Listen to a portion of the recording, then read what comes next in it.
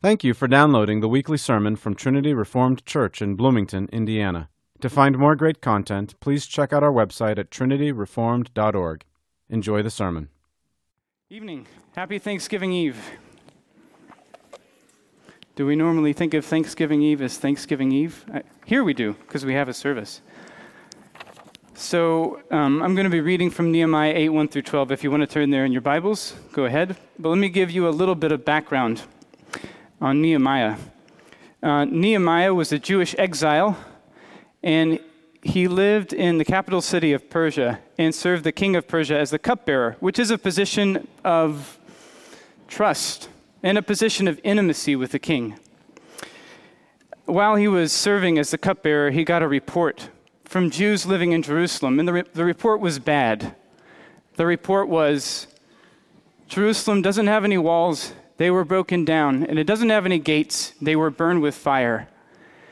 And everyone who lives in Jerusalem is scared for their lives, and they're ashamed of what their city and their people have come to. Now, Nehemiah was a man's man, and he did what a man's man would do when he heard news like that about the people of God. He cried. He cried. And he wept and fasted and prayed to God that God would restore Jerusalem and that God would use him to help restore Jerusalem. And as it happened, God moved the heart of King Artaxerxes, a pagan king, to send Jeremiah to Jerusalem with the authority to rebuild the walls and with a ticket for the keeper of the king's own forest to give Nehemiah wood, and with army officers. God showed favor, and Nehemiah went, and Nehemiah had success. He had success through the taunts and the mockings of God's enemies, through those who hated God's people and wanted to see them fail. But one day, because God was faithful, the wall was built. The wall was built, the gates were built, and the worship of God was beginning to be restored. Priests and Levites, Ezra the scribe and priest who has his own book, and Ezra and Nehemiah used to be one book. And Ezra the priest was there to help restore the worship and the teaching of the people of God, and that's where we pick up. We pick up on a feast day that God's people were gathered to celebrate out of obedience to God. And its name is the Feast of Trumpets. So let's read. And all the people gathered as one man at the square which was in front of the water gate. And they asked Ezra the scribe to bring the book of the law of Moses, which the Lord had given to Israel. Then Ezra the priest brought the law before the assembly of men, women, and all who could listen with understanding on the first day of the seventh month. He read from it before the square which was in front of the water gate from early morning until midday, in the presence of men and women, those who could understand. And all the people were attentive to the book of the law. Ezra the scribe stood at a wooden podium, which they had made for the purpose, and beside him stood Mattathiah, Shema, Ananiah, Uriah, Hilkiah, and Maaseiah on his right hand, and Pedaiah, Mishael, Malchijah, Hashem, Hashbaddanah, Zechariah, and Meshullam on his left hand. Ezra opened the book in the sight of all the people, for he was standing above all the people, and when he opened it, all the people stood up. I should have had you stand up. I didn't think of it. Then Ezra blessed the Lord, the great God, and all the people answered, Amen, Amen, while lifting up their hands. Then they bowed low and worshipped the Lord with their faces to the ground. Also, Jeshua, Bani, Sherebiah, Jamin, Akub, Shabbathai, Hodiah, Maaseiah, Kelida, Azariah, Jozabad, Hanan, Peliah, the Levites, in other words, those are the Levites, those are part of the tribe set aside by God to teach and lead the people in the worship of God, explained the law to the people while the people remained in their place. They read from the book, from the law of God, translating to give the sense so that they understood the reading. Then Nehemiah, who was the governor, and Ezra, the priest and scribe, and the Levites who taught the people, said to all the people, "This day is holy to the Lord your God. Do not mourn or weep." For all the people were weeping when they heard the words of the law. Then he said to them, "Go, eat of the fat, drink of the sweet, and send portions to him who has nothing prepared, for this day is holy to our Lord. Do not be grieved, for the joy of the Lord is your strength." So the Levites calmed all the people, saying, "Be still, for the day is holy. Do not be grieved." All the people went away to eat, to drink, to send portions, and to celebrate a great festival, because they understood the words which had been made known to them. This is the word of the Lord. When it says celebrate a great festival, the literal translation is to rejoice with a great rejoicing. Keep that in mind. Maybe I'll remember to tell you that again. But you know, some of you are not maybe in a festive mood tonight. And there could be a lot of reasons for that. It may be that you have sorrow in your heart because someone you love dearly has died. Maybe someone you love dearly isn't doing well health-wise. And that's always in your heart. You carry it with you. Maybe you're just tired. Maybe you're not really looking forward, well, no offense to family here, but maybe you're not looking forward to being with your family. Because, I don't know, family can be tense, right? Family can be difficult, and it can be draining. And you might be thinking, you know, it would be a little simpler if we could just have a regular work day and then maybe get some pizza or something and not have Thanksgiving this year, because it's a lot of bother. It's a lot of work. It's a lot of time in the kitchen. And then there's the interpersonal stuff. And maybe some of you love Thanksgiving and you're in the mood to celebrate, and that's great. But there could be a lot of reasons for you to have a heaviness on your heart. Everyone here knows what it's like, right? To enter a time of feasting with lead in your gut and some misery instead of joy, right? We all understand that. But that's not the kind of misery that I want to focus on tonight. The kind of misery is the kind that you just read about. It's the misery that if you love God, if you love Jesus Christ, you actually know this kind of misery. You're pretty familiar with it. And it's the misery of your sin. And some of you right now are not really in the mood to celebrate Thanksgiving because you have a heavy awareness of your sin. And it would be nicer if there weren't a feast, just because a feast doesn't go together with what you're feeling and what you're thinking. They don't fit together. And in your heart, it's not a time to celebrate. Think about what the Israelites, the ancient people of God, just did. They got up early, it says, early morning. And what did they do? Well, they went and they sat down together. They had a holy convocation, which is one of the things that Leviticus 23 says you do on the Feast of Trumpets. The only other thing is that you have a feast. As it happens, we're having a holy convocation right now. We're gathered together to worship.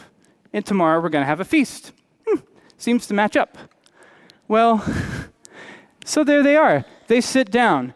And you get the impression a lot of them haven't heard God's word for a long time, or not much of it, maybe just bits and scraps, but not at this length. Not at this length. How many hours was it? What's early morning until midday? I did a tiny bit of research. Not enough to really find out the answer. But, at least, 4 hours? 5 hours? 6 hours? What if tomorrow morning we all got here? Let's say, in fact, 6:30 a.m. we'll all be here. Pastor Bailey will be here. And the other pastors will be here, and the elders. And Pastor Bailey will read to us from the Bible for 5 or 6 hours. After that, we'll have a meal. How does that sound? Well, maybe next year. Well, you can imagine how the people felt. Have you ever read through a book of the Bible? You're doing maybe your daily Bible reading, and it starts to weigh on you because it's getting you, and it's exposing your sin, and you just think, I want to stop this reading early today. That's enough. That's enough. It's too heavy. It's too heavy right now. How does 5 or 6 hours of that sound? Where you feel it. You feel every word. And by the time the priests and the Levites are done reading and carefully explaining to you, you know what you are in the sight of God.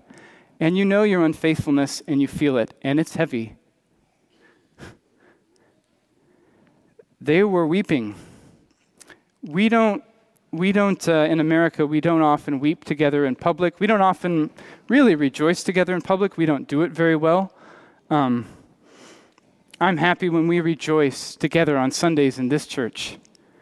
But when I read about the people of God weeping here, I feel a little embarrassed. Like, I'm glad I wasn't there because I don't know what to do when everyone around me is just crying. And the Israelites were more expressive than we were in public. Don't think of just a few of them silently wiping tears off their face. Think of people bawling, maybe wailing. That's a better idea. It hit them hard. And some of you are feeling that right now because for whatever reason, you're in a season, maybe, you're in a week, you're in a month, you're in a day, you're in the last 5 minutes where the sense of your own sin before God is heavy. And you feel it. And you may be smiling, and you may be glad there's going to be pie and turkey, but you feel it. And you know. You thought you had a handle on the deceitfulness of your heart. And guess what? You didn't. You didn't understand the deceitfulness of your heart. So here you are. Well, what are you going to do? So it says a few times in this passage that the people listened carefully and that they understood the word of God. It was God's word that cut them to the heart and exposed their sin. Oh, by the way, I should bring up, whenever there's a time of celebration and rejoicing, one thing I think about is, you know what, I don't do a good job of rejoicing. And that's a sin. And that makes me feel even more miserable. And it's like a perpetual motion machine. Have you ever done that? You can just kind of stick there in that little circle of misery going round and round. Well, anyway, so if you don't feel bad about anything, maybe you could feel bad about that.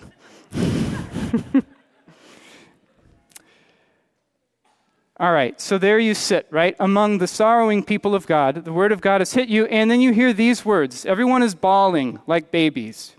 You hear these words. This day is holy to the Lord your God. Don't mourn or weep.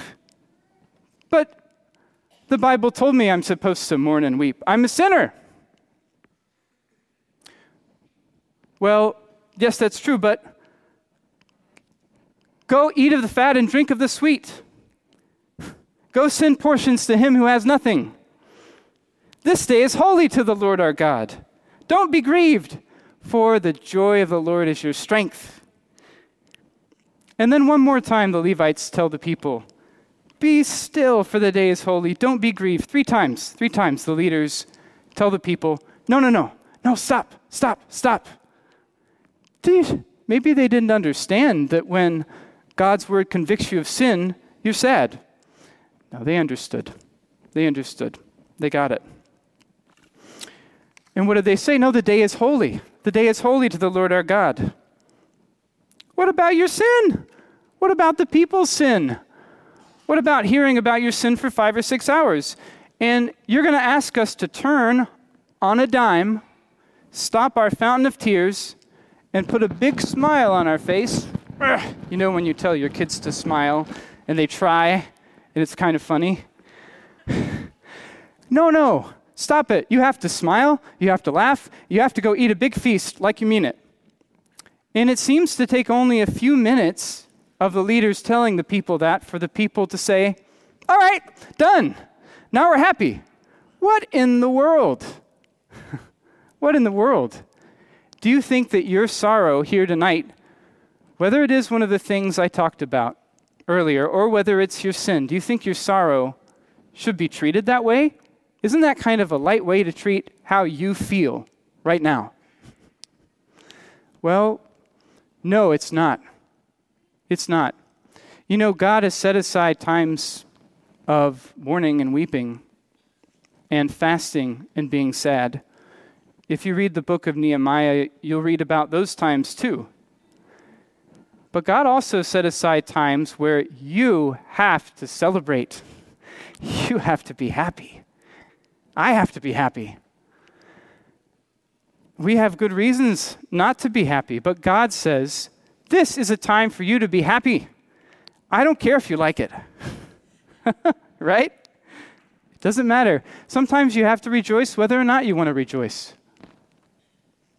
Well, how are you supposed to do that sincerely? How am I? I have my own sin this week. I've thought about it as I was preparing to preach. And I've thought about this passage. Well, the answer is in what Nehemiah tells the people, which is what? The joy of the Lord is your strength. The joy of the Lord is your strength. Now, what was he thinking when he said that? Well, he wasn't thinking of the joy they felt. They did not feel joy, right? That's the point. They don't feel joy. Okay? So it's not talking about the joy that you feel at this point, though if you do feel it, God bless you. But what does it mean? The joy of the Lord is your strength. It means who God is to you. Nehemiah was telling the people, here's who God is to you. God is the God who redeemed you. God is the God who loves you. God is a God who forgives your sins. You carried them in with you tonight. God is a God who forgives those sins. God is a God who gave you, in fact, God gave you the tears for your sins. And God is a God who wipes the tears away. And this is a time to let him wipe them away. Because God is good. God is kind to us. God is merciful. God is our God. What had the people spent 5 or 6 hours listening to? Was it just a recitation of, you're wicked? They heard all those things. What else did they hear? I'm your God. I'm your God. And I love you. I love you. You're my people.